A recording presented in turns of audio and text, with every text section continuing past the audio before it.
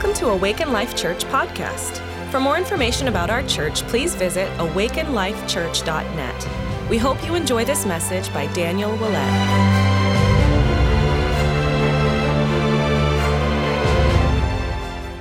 Thank you so much, Tina. Awesome. I love that. On a couple levels. I first heard about that a few years ago. I think Ed might have been the first person to tell me about that. And I love it that we're able to bless the people in that part of the world. But I also love that we're partnering with Ben and Kara, who we know personally and who are just amazing people. And yeah, I'm not going to steal Ed's thunder. Ed can share the story better than me. Yeah, it's a really great story about Kara and how she got connected with that, and then Ben and how they're just sowing into that land. And so it's exciting to be a part of that. So yeah, and that's, by the way, that's something we've added this year. We support Jesus Cares Ministries in India, and we support, they changed the name. We support, do you remember what the name is? They changed the name. It used to be the Refuge Foundation, but what's the new name? Caladan. Yeah, we support Caladan Missions, and now we've added this as a third thing. As our church is growing, we want to grow in who we're supporting. Amen? So good morning. Happy Valentine's Day.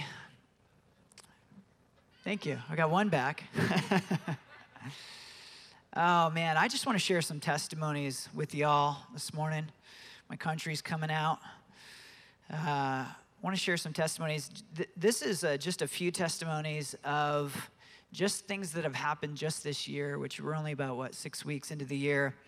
And God is doing so many things. I wanted to share, Monet shared her testimony last week. And man, if you weren't here for that, go to our YouTube page. We put it on our YouTube page with their permission. And that is a bona fide miracle that we have verified by doctors. And that is so awesome. That's just been wrecking me. Your testimony's been wrecking me all week. I've been sharing that with everybody and just marinating in that. Such a great testimony. We're so happy for you guys. So yeah, if you don't know, Monet was just radically healed from PCOS and endometriosis. Did I say that right? Yeah, and so totally verified by doctors, radical miracle. And so excited. I have a few just evangelism testimonies. We now have 13 people who have given their heart to Jesus since we started going out in January. Yeah, you can give the Lord a hand clap. Yeah, that's amazing. 13 people whose lives are forever changed. And man, I just want to encourage you. Sometimes people are just ready. Sometimes it's easy. 3 people gave their heart to Jesus yesterday, and they were just ready. I just 90-second evangelism message, and at the end of it, I just said, Jesus is here right now. Do you want to receive him? And that, yes, I want to receive him. And so, a lot of times we may not even realize, but someone else may have sown into them already, and then God will bring us along for the harvest. And then other people we're sowing into, and someone at another time might come and just be like, wow, this person was ready. Maybe when we encountered them, they were resisting it. But, we're sowing seeds, and when we sow the seeds, and Isaiah says, the plowman is sure to follow. God's the plowman. He's the one that drives those seeds into the ground. And his word that goes forth, his seeds that go forth, they always bear something, amen? They always bear fruit. And another testimony, just Aubrey Joza, she had a cyst in her jaw, and they were going to have to do surgery. And in fact, when they first found out about it, where are you guys, Josas? They're doing junior high class today. They're teaching a class. But when they first found out about it, the guy wanted to do surgery immediately. And he's like, well, what is this going to involve? And he's like, well, she'll have a permanent scar, but we'll go in and remove it from a piece of her jaw. But if you don't get it done right now, the cyst is going to grow, and it might break her jaw. And she's like 8 or 9 years old at the time. And he's like, whoa, just wait a minute. And we're not going to do that today. And she gets radically healed. They just did another verified miracle. They just did another scan, and they're like, there's no cyst. Everything's fine. Yeah. A guy at our church named Steve, he had his feet and his shoulder healed. I've been getting lots of testimonies of people encountering the love of God. Someone had a testimony that they encountered God through a YouTube teaching. I think it was Angela's YouTube teaching, and they were just talking about how they just encountered the love of the Father right through a YouTube teaching. And so people in our church are getting saved. We've had people getting saved out on the streets, but also people have been getting saved right here in our church. And people have been having encounters with God during the worship time. And so there's just so many things happening right now. Revival is in the air right now. Revival is in the air. And so there's an awakening happening in his church, amen? There's an awakening happening right now. And I felt like I was supposed to share the testimony today of how we got the name of this church. We started this church, and we didn't have a name. And we were just praying, God, we want the name that you have for this church. And I came home one day, I still remember it, and Joy was like, oh man, this word awaken. It's just like, I can't get this word awaken out of my heart. I just have this word awaken in my heart. And I was like, it resonated with me. I was like, yeah, awaken. It's like, awaken. What is going on out there? It's like something like a hot rod just pulled up behind our church or something. So she had this word awaken, and then we were just talking, and she's like, awaken life. She's like, I feel like it might be. And as soon as she said that, I was like, that's it. I was like, it just bore witness with my spirit. I was like, that's it, Awaken Life Church. And then a few months later, she was going through her prayer journal, and she found this testimony, or she found this prophetic word that was given to her. And it said, God is calling you to awaken life in his church. And she wrote it down in her prayer journal, and she'd forgotten about it. And as she's flipping through that, she was like, wow, that's such confirmation. And she's flipping through her prayer journal, and a paper falls out. And the paper was a prophetic word that someone gave to me, and I wrote it down in this paper, and she kept it for me. And it was a word that I got from somebody that said, God is calling you to awaken life in his church. And so we just knew that was confirmation, and it's happening. God is awakening life in his church, amen? And Lord, in Jesus' name, we just command the noise to stop in Jesus' name. The engine to die in Jesus' name. Maybe kidding. Oh, Lord Jesus, it's going to be a great day. Well, let's just pray. Heavenly Father, we just thank you so much. You're so good to us. We just love you, Jesus. We love your love. We just thank you that you invite us into your story, Jesus. It's your story, but you've invited us all into it. We just thank you, Father, for your goodness, for your love, for your tender mercies. And we just thank you, Holy Spirit, that you are our best friend, that you're here right now, that you're speaking to hearts. And we just pray that you're just speaking to us directly today. Just put your hand on your heart and just say, Holy Spirit, I welcome you to speak to me today. Whatever you have. Amen. Amen. So I'm going to read out of Acts chapter 3. So we're going to read a few verses. So if you brought your Bible, you can open up to Acts chapter 3. I'm going to be reading this portion in the NIV, which I like if I'm reading like really long passages of Scripture. I like NIV. So this is Acts chapter 3, and we're going to read verses 1 through 19. Acts chapter 3. It says, one day Peter and John were going up to the temple at the time of prayer at 3 p.m.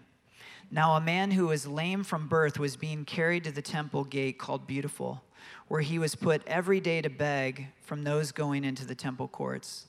When he saw Peter and John about to enter, he asked them for money. Peter looked straight at him, as did John. Then Peter said this, "Look at us." So the man gave them his attention, expecting to get something from them. Then Peter said, "Silver or gold I do not have, but what I have I give to you. In the name of Jesus Christ of Nazareth, walk." Taking him by the hand, he helped him up, and instantly the man's feet and ankles became strong. He jumped to his feet and began to walk. Then he went with them into the temple courts, walking and jumping and praising God. Walking and jumping and praising God. When all the people saw him walking and praising God, they recognized him as the same man who used to sit begging at the temple gate called Beautiful, and they were filled with wonder and amazement at what had happened to him. So when the man held on to Peter and John, all the people were astonished and came running to them in the place called Solomon's Colonnade. When Peter saw this, he said to them, "Fellow Israelites, why does this surprise you? Why do you stare at us as if by our own power or godliness we have made this man walk. I want to stop right there for a second. So when God shows up, and we've seen it many times, when God shows up, whether it's a miracle, whether it's like a powerful prophetic word or it's a healing, human tendency is to look at the person that we can see in the flesh and put them on a spiritual pedestal. That's human tendency, is we look at this and we're like, wow, that's amazing. And instead of looking to Jesus, we look to this person and we're like, you know, and there can be some parts of this that are okay, like, hey, I want to learn from them. But the testimony is supposed to raise our eyes to Jesus, amen? And so this happens right there when they see this miracle, they look to Peter, and he says, why do you stare at us? As if by our own power or godliness we've made this man walk. Do you know what Monet's testimony bears witness to? It bears witness to the fact that Jesus Christ is alive and he's real. Amen? He's alive, he's real, and he's willing to heal. By the way, Chris Kildosher, who prayed for her, he'd be the first person to tell you this. He's like, the miracle that happened with Monet, it bears witness to Jesus, that his message is true. His message is true.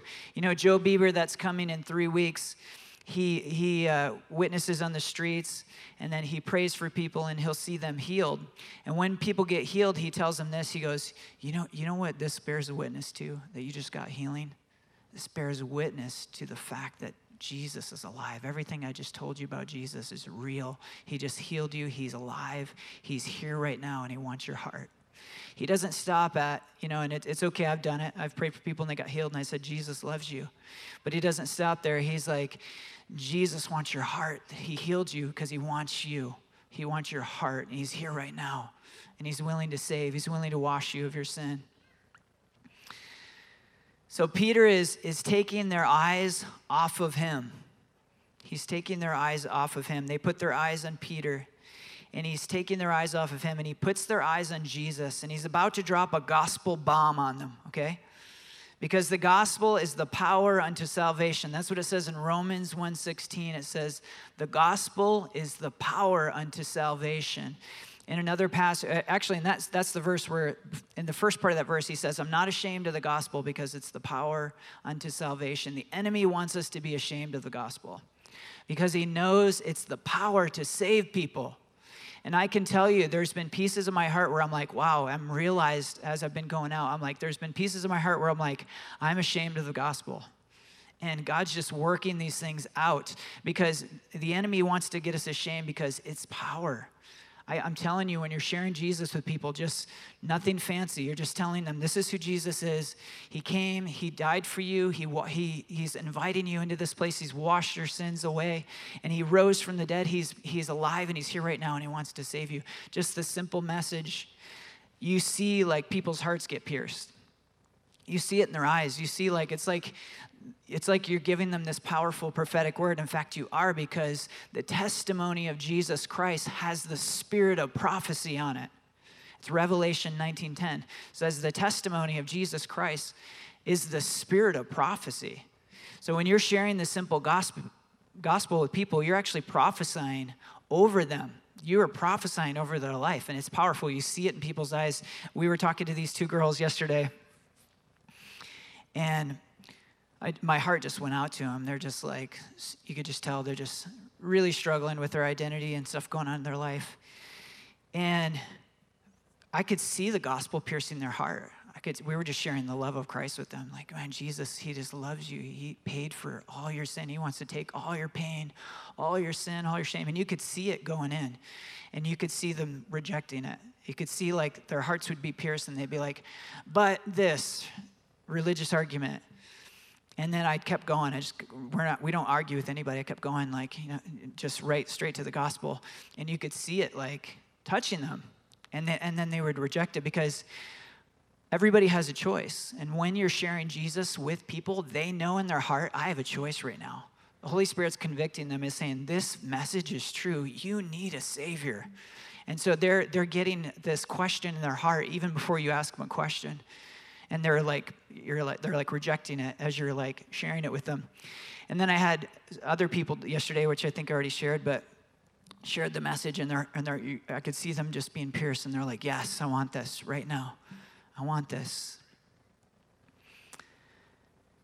Amen. So Peter's about to drop a gospel bomb right here. So let's read in verse 13. It says, the God of Abraham. So remember, this is the context is they've prayed for this guy, or this guy that was been a lame beggar. He's now walking. He didn't walk before. Everybody's like amazed, and they're all looking at Peter, and watch what he does with this attention that everybody's putting on him. He says, the God of Abraham, Isaac, and Jacob, the God of our fathers, has glorified his servant Jesus. You handed him over to be killed, and you disowned him before Pilate. Though he had decided to let him go, you disowned the holy and righteous one and asked that a murderer be released to you. You killed the author of life, but God raised him from the dead. The power is not just in the death, but the power is in the resurrection. He's sharing the gospel right now, which carries its own power. He said, God raised him from the dead. We are witnesses of this. By faith in the name of Jesus, this man whom you see and know has been made strong. It's Jesus' name and the faith that comes through him that has completely healed him, as you can see. So when miracles happen, or when people get saved, or when a powerful prophetic word comes, we need to resist the urge to look at a person and know that all these things bear witness to the message of Jesus Christ being real, being true. When those things happen, it bears witness of Jesus. When we look to a person rather than Jesus, we actually set ourselves up for spiritual abuse. We actually set ourselves up for spiritual abuse. You know, God doesn't have spiritual grandchildren. He only has children. So we value spiritual fathers and mothers and people that are discipling people. We highly value that. But every great spiritual mother and father will take your hand and they'll put it in the hand of Jesus. Because you're never meant to connect to God through a person. You were meant to have a direct relationship with the Father. You're meant to have a direct relationship with Jesus Christ. That's good stuff.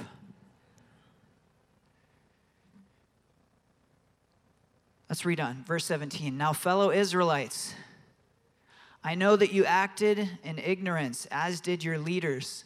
But this is how God fulfilled what he had foretold through all the prophets, saying that his Messiah would suffer. Repent then and turn to God so that your sins may be wiped out. How many know that's what happens when you get saved? Your sins are wiped out, past, present, future. Repent then and turn to God so that your sins may be wiped out, that times of refreshing may come from the Lord. That times of refreshing may come. When you share the simple gospel message about Jesus, you're prophesying over them, and you're prophesying like God wants to bring you into a time of refreshing in your life. He's going to wash you of all your sin, and he's inviting you into a life where he's going to speak to you and guide you and lead you, and you're going to have peace in your life. And so absolutely, you're like, right now, Peter's evangelizing. He's using this moment where someone's gotten healed, and he's preaching Jesus to people. And he tells them, repent, turn to God so that your sins may be wiped out, that times of refreshing may come. So number one, I want to just make a couple quick points on this. When we tell people about Jesus, we're inviting them into times of refreshing in their life. But how many know that the times of refreshing are not just for the people who just get saved? He's inviting us all into a life of refreshing. Amen? So we can't look at that scripture and be like, man, I wish I could get saved again because I'd be in a time of refreshing. But God is inviting you into a lifetime and a lifestyle of refreshing. Acts 3:19 says this. Acts 3:19 in the Passion, I just read it in the NIV. In the Passion, it says this, and now you must repent and turn back to God so that your sins will be removed and so that times of refreshing will stream from the Lord's presence. God wants to just He wants us as believers to just be in this place of we're just getting streams of refreshing from the Lord's presence. That's why one of the reasons why we have presence nights, where it was on our heart. We're like, we need a night in our week where we just come and it's all about God's presence. And God, do whatever you want, but like we just want to come in and enter into the presence, and we just get those streams of life just flowing into us. So that times of refreshing will stream from the Lord's presence. Now, this is what's cool. I want to point this out. The Weymouth translation says this, same verse. Repent, therefore, and reform your lives so that the record of your sins may be canceled. Hallelujah, that happened when we said yes to Jesus. When we got saved, the record of our sins were canceled. And listen to this, and that there may come seasons of revival from the Lord. Seasons, not a season of revival, seasons of revival. If you've listened to Bill Johnson much, one of the things that was kind of the marking point for what made Bethel Bethel was that in 1998 or 1999, one of those, he came back with this message and he said, we're not supposed to have revival, we're supposed to live revival. We're supposed to be like a constant revival, times of refreshing, seasons of revival. We're supposed to live in revival, not have revival. And so God's inviting us into times of refreshing, not just new believers, but all believers. The Lord wants to bring us into a time of revival, a time of refreshing. And I submit to you that revival is here. It's here now. It's coming. It's increasing. But I'm telling you, it's here. Like you see it, like revival is like people are getting saved. We're seeing miracles. We're seeing people touched, like in all the different outlets that we're just releasing Jesus. We're seeing like amazing things happen in this church. This past staff meeting, we always just share testimonies, and we shared testimonies for almost an hour. And then I left, and I was like, I just remembered a couple more. It's like I didn't even have enough time to share them all. So God is bringing us into times of revival, times of refreshing. So that's one of the definitions of revival is times of refreshing. So Hebrews 12:2 says this. Would you have my water? I think it's right there.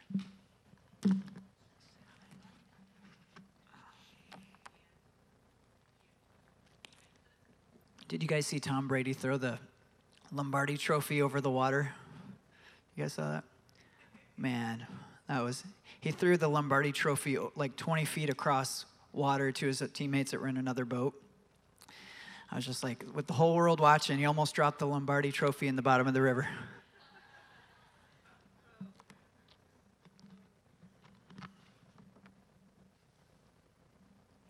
Hebrews 12:2. This is NASB, New American Standard. Says, looking only at Jesus. Looking only at Jesus, the originator and perfecter of the faith, who for the joy set before him endured the cross, despising the shame, and he sat down at the right hand of the throne of God. Looking only at Jesus. So right now in this time of refreshing, this time of revival, keep your eyes on him and what he's doing in this season. Keep your eyes on him.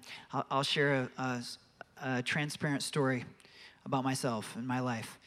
In December, my wife and I were talking about maybe it's time to sell our house. We've had our house for 14 years.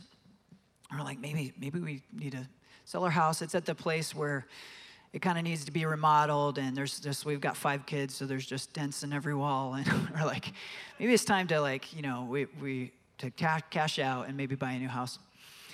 And so I just was talking to Joy, and I said, okay, let's just kind of like dream for a second, like what we might be able to do. And I said, I used to have my real estate license, so I said, okay, I could go to school in January, and I'll just do the crash course. I'll go get my license, and then we can use my license to list the house and use my license to buy the next house. So I'm just kind of like throwing out a scenario. And I can't remember how long it was. It might have been a day. We're just like, okay, well, let's just kind of pray about that.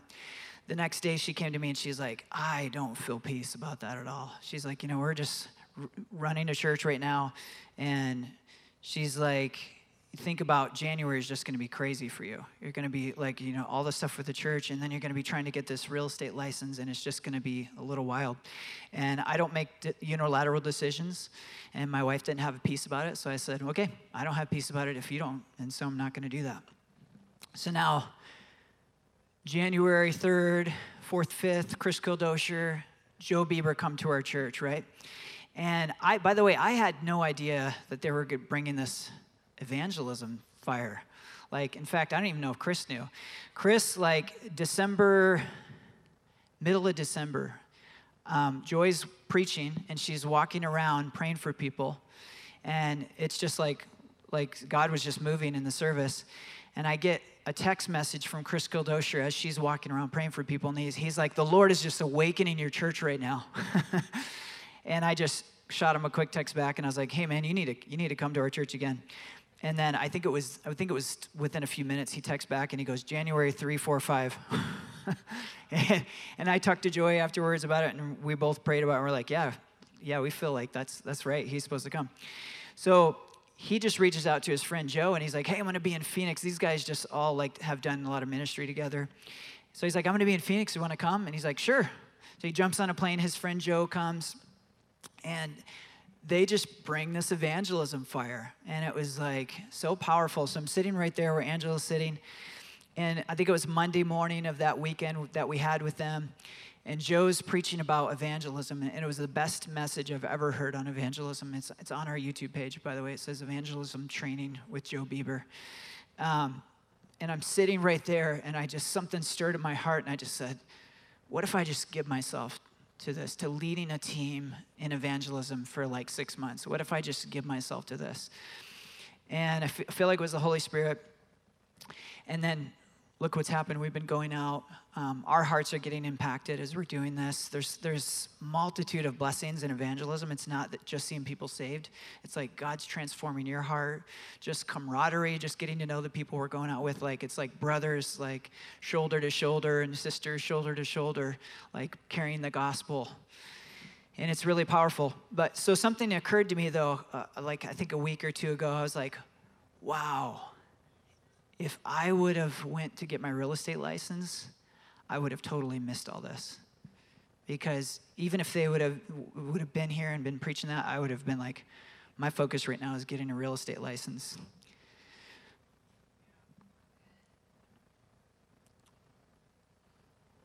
Leave room for God to lead. Leave room for God to lead you where he wants to lead you. Don't overcomplicate your life.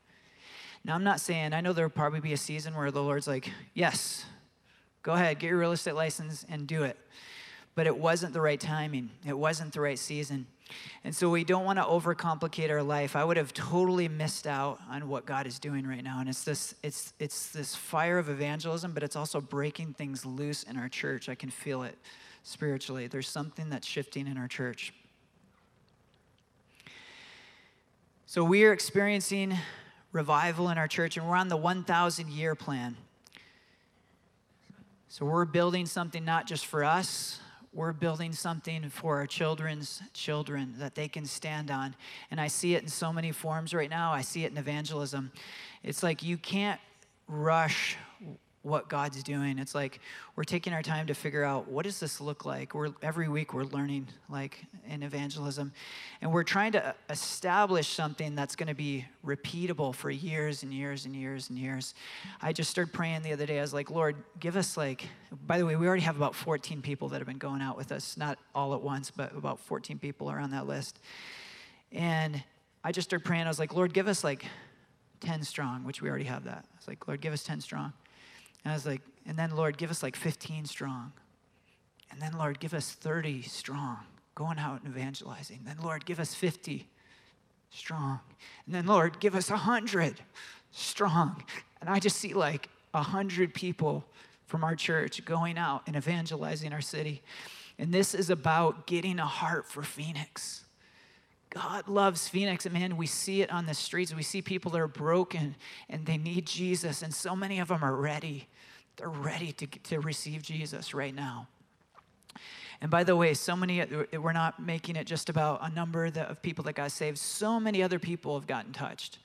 even Christians, like people who've been Christians in tears as we just encourage them and pray over them.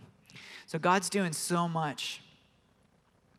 So we're on a 1,000-year plan, even in discipleship. I've been asking the Lord about discipleship for years, and I feel like he's just now starting to give me a picture, but it's even like, but this is going to grow slow. You can't just duplicate this. Like, there's something beautiful about time. It's like you have to kind of embrace the process and like press into the Lord, and he gives us more and more and more, and like things unfold in a beautiful way over time. And so there's this, I'm leading a group of men that I'm discipling on Friday, and the temptation is to be like, well, let's just open this up for every man in the church, and the Lord's like, no. Take your time. Take your time. Like, you're creating something that you're going to be able to duplicate again and again and again and again, and it's not going to happen overnight. You're figuring out how to do this, and you're being led by me. Go slow. So God has a way of just slowing us down and putting us in this place of rest because we so can just jump into the works. I heard Bill Johnson talking about the monarch butterfly. And the ones that are born in Mexico, instinctually in their being, they know to migrate to Canada. So they start in Mexico and they start migrating, but it takes 4 generations to get to Canada. So they'll go several hundred miles and then they'll die knowing they didn't get to the destination, but that they're hundreds of miles closer for the next generation to start from.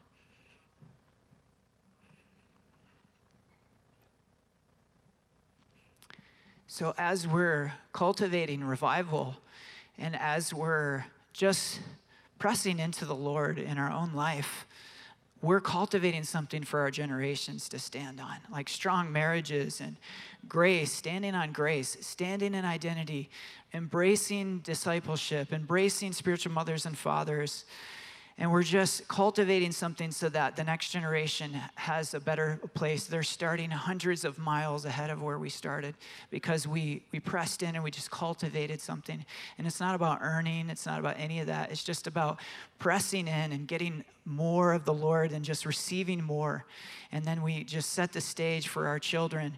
And not just our children, but the spiritual children that are coming. We're setting this beautiful stage that they can be launched from a higher place than where we started. Amen. The heart of every good mother and father is that their children are going to go farther than them. That's the heart of every mother and father. Like, I want my children to go farther. I want to help create an environment that they can stand on and they can go farther than I did. So that is our heart and revival. That is the vision. That's one of the reasons that we're starting our building fund. We're looking for a bigger facility because we know that we're not going to be able to fit here much longer. We're already pretty full. And we're building something for our children's children. So I just have a few things. I'm going to just... I've got too much, I'm not going to be able to get to everything today, so I'm just going to stop at some point and just pray, and we're going to go home. But I just want to, we have some revival housekeeping that we want to do. There's no formula for revival, and there's no manual of how to do it when it hits. If we had a revival manual, other than just follow the Bible, read the book of Acts and be led of the Lord, that's our formula. But if there was a step-by-step formula, how many know that would take us out of this place of just being everyday dependent on God? And so God, he doesn't give us formulas that are just that we're following. It's just he starts moving and he's doing all this. He healed Monet, he healed Aubrey, Jose, he healed her jaw. And he's showing up, he's doing what he does, and then we're just depending on him God, where do you want to go next? Where do you want to go next? And we're just trying to press into him and hear where he's taking us. But revival can be messy, and it is often messy. How many know God didn't take the messy parts out of the Bible? He didn't take the messy parts out. He left them in. Did you know that a third of the Bible was written by murderers? Moses killed a man, buried him in the sand. He wrote the first 5 books of the Bible. David, the largest book of the Bible is the Psalms. He had a man killed. He took his wife for himself. Paul wrote 13 books in the New Testament. He was directly involved in killing Christians when he was Saul before he became Paul. God didn't take that out. He left it in. The very line of Christ has people in it who we would never handpick to be in that line. Jacob was a deceiver. He stole his brother's birthright. He deceived his father. He deceived his brother. And by the way, his mother was a co-conspirator, and she's also in the line of Christ. Rahab, she was a prostitute, not even a Jewish person, non-Jewish prostitute who lived in Jericho, and she assisted the Israelite spies. And in Hebrews, this is what's beautiful, is God's story of us sounds a lot better than maybe the real story. In Hebrews, it says this: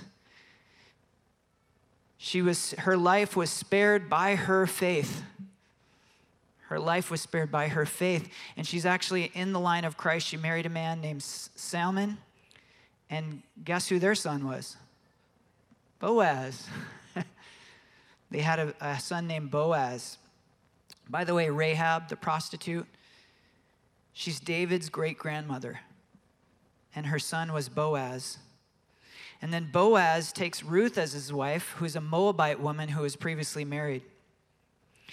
David's son Solomon was from the wife that he took from the man he had murdered, Uriah. All these people are in the line of Christ. Solomon's son, Rehoboam's mother, Naaman, was an Ammonitess, and she came from a nation who did not worship or acknowledge God. And that's the wife that he took, and they had their son, Rehoboam, who's in the line of Christ. Why did God leave these details in the Bible? Why did he not just take out the mess? Just be like, I just want you to see the good stuff, and I'm taking out the messy parts of the Bible. Why did he leave that in there? This is why he left that in there. The Bible is a story of great redemption centered around Jesus Christ, the Redeemer. We see ourselves in all those stories, and so many of these stories are like, wow, that's me. This whole story is about redemption. It's about coming into Jesus' story and receiving redemption. And even the very line of Christ, you see the redemption. He just redeemed all those people and brought them into a union with him. The story of the Bible is a story of redemption. So what's in your past? What's in your family that the enemy is using, he's trying to use to disqualify you? We need to know, and the blood of Jesus has washed us. As we're evangelizing, one of the key things is just every heart wants to know. I was just talking to somebody about this. I can't remember who it was, but every heart wants to know, I'm forgiven. Like my sins are forgiven. Every heart needs to know that. And as I'm sharing Jesus with people on the streets, I'm like, I have things in my life that I'm not proud of. But Jesus came in and he washed me. He washed me clean of all my shame, all my guilt. And he can do that for you right now. He's inviting you in to where he washes you clean. He gives you a brand new start. And he's inviting you right now into his story. The Bible is a story of redemption. We learn as much from the bad things, the negative things, as we do from the good things. And I know that's true about my life. A lot of ministry is learning what not to do. Yeah, a lot of ministry is learning what not to do. Like, wow, I don't ever want to do that because I see how painful it is. I see how it hurts people. And then there's been times where I've seen things in the past that I was like, wow, I never want to do that, God. And then there's been times where me now as a leader, I'm tempted to do it. And then the Lord brings it back to my mind like, no, you know what that's like. You know how painful that is. Yeah, we're not going to control people. We're just not going to do it. So he uses the parts of our lives even that he's brought us out of so that we know what not to do and that we learn from those things. I tell my kids this, I don't mind making a mistake. I hate making the same mistake twice. That's when I get bothered. I don't mind making a mistake, and it's not a shame, condemnation thing. I'm just like, I learned that lesson. What am I doing? Like, I'm better than that. I already learned that lesson. So revival is messy because people are messy. People are messy, but we're all being conformed into the image of Christ. Yes, we're completely righteous. We're completely clean. We're washed. Bible says we're perfected in Christ. And now we're in a process of actually reflecting what's already true about us on the inside. Does that make sense? This is the difference between a religion that's trying to get you to become something. There's a difference between trying to become something and realizing Jesus has already done it for you, and now I'm being conformed into his image so that my life looks like Christ, and it looks like what's already true about me on the inside. Amen. Does that make sense? Are you with me? So we've been made perfect in Christ, and now we're being transformed into his image. Our experience, a wise woman said this week, and I wrote it down.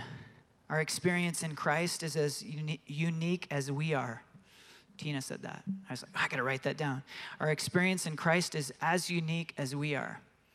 So we're all going to have different experiences when revival hits.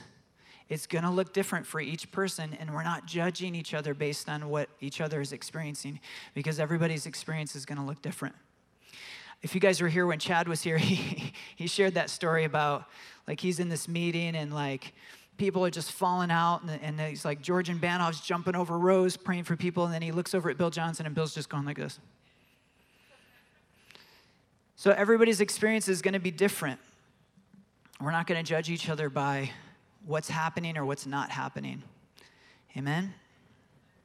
Because our experiences are going to all be unique. God speaks to us all in different ways. He knows how to speak our language.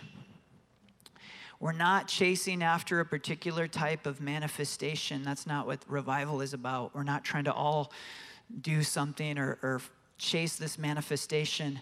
We're chasing Jesus. And in the process of chasing Jesus, he shows up, and sometimes he does things that puzzle us. They're like, okay, I don't get that, God, but if it's you, I want it. I remember Joy and I were at a meeting, and actually, I'll share, there's a couple of stories like this, but I'll share one with Chris Kildosher. When we met Chris Kildosher, when was that? 5-6 years ago?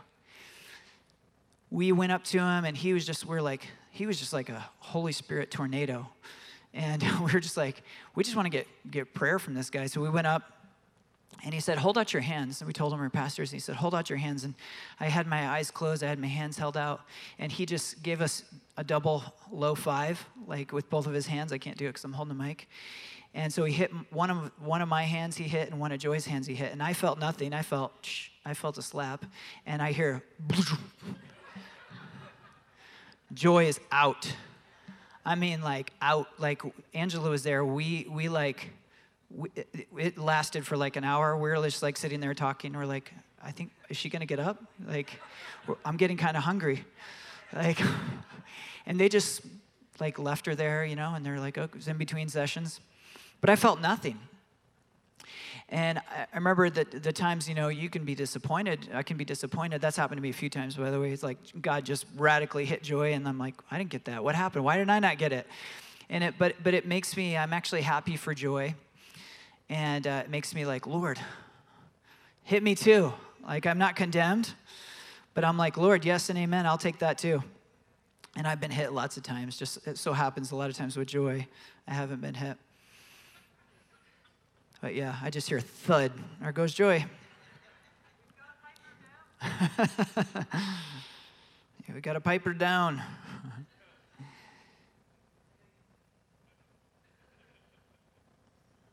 Amen. Where are we at? I don't know. Revival can be messy because we can be messy as people. One thing that we've determined not to do is, because in a place where you're having a revival, you want the prophetic to flow. You want healing to flow. And one of the things that you can stop the prophetic super fast is someone steps out in the prophetic and like publicly correct them. Be like, no, don't do that. What does that do to everybody else here? Oh, I ain't stepping out and doing that. I'm not going to get like called out like that. So we're even like, what we determine is that we're going to let the prophetic flow freely, and we're going to address issues privately as they come. And by the way, if someone gives you a prophetic word, how many know New Testament prophecy? It's inviting you into this amazing, beautiful story with Jesus. If someone's prophesying over you, you're going to get sick or something like that. First of all, I encourage you immediately just to be like, hey, so sorry, I don't receive that. We've done that. Like, hey, thank you for trying. I don't receive that word. Like, that's totally fine. Please don't send anybody to China. If you send me to China, I'll be like, no, I think you're called to China, because I'm not. But it's okay to practice. It's okay. This is a safe place. Like, we practice here, and we're trying to hear from the Lord because we're trying to grow in it for our own culture, but also that we take it outside. When we're doing evangelism, we're just asking the Lord, give us words for people. And it's so powerful. Dakota had a powerful word for somebody yesterday. It was really awesome. So revival can be messy, but we are not going to shut it down because it's messy. We're going to actually just address things as they come, and we're going to press into the more of God. Romans 8:29 says this, for whom he foreknew, he also predestined to be conformed to the image of his Son, so that he might be the firstborn among many brethren. Amen. So we've been made perfect in Christ, but we're in this process of reflecting it on the outside. So many of my greatest encounters with the Lord, by the way, have not been in a church building.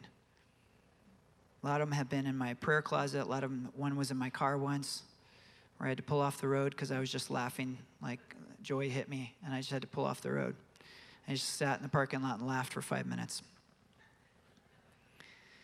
So we're all unique. We don't judge each other by each other's experience, but we want to celebrate what God's doing in each person. I think there's something beautiful about just honoring what's happening with other people and just be like, wow, God, I'm so just excited for that person. There's something beautiful about that. Romans 12:10 says this, be kindly affectionate to one another with brotherly love and honor, giving preference to one another. In the NLT, it says it like this, love each other with genuine affection and take delight in honoring each other. Honor is a big deal. It's a big deal in the kingdom.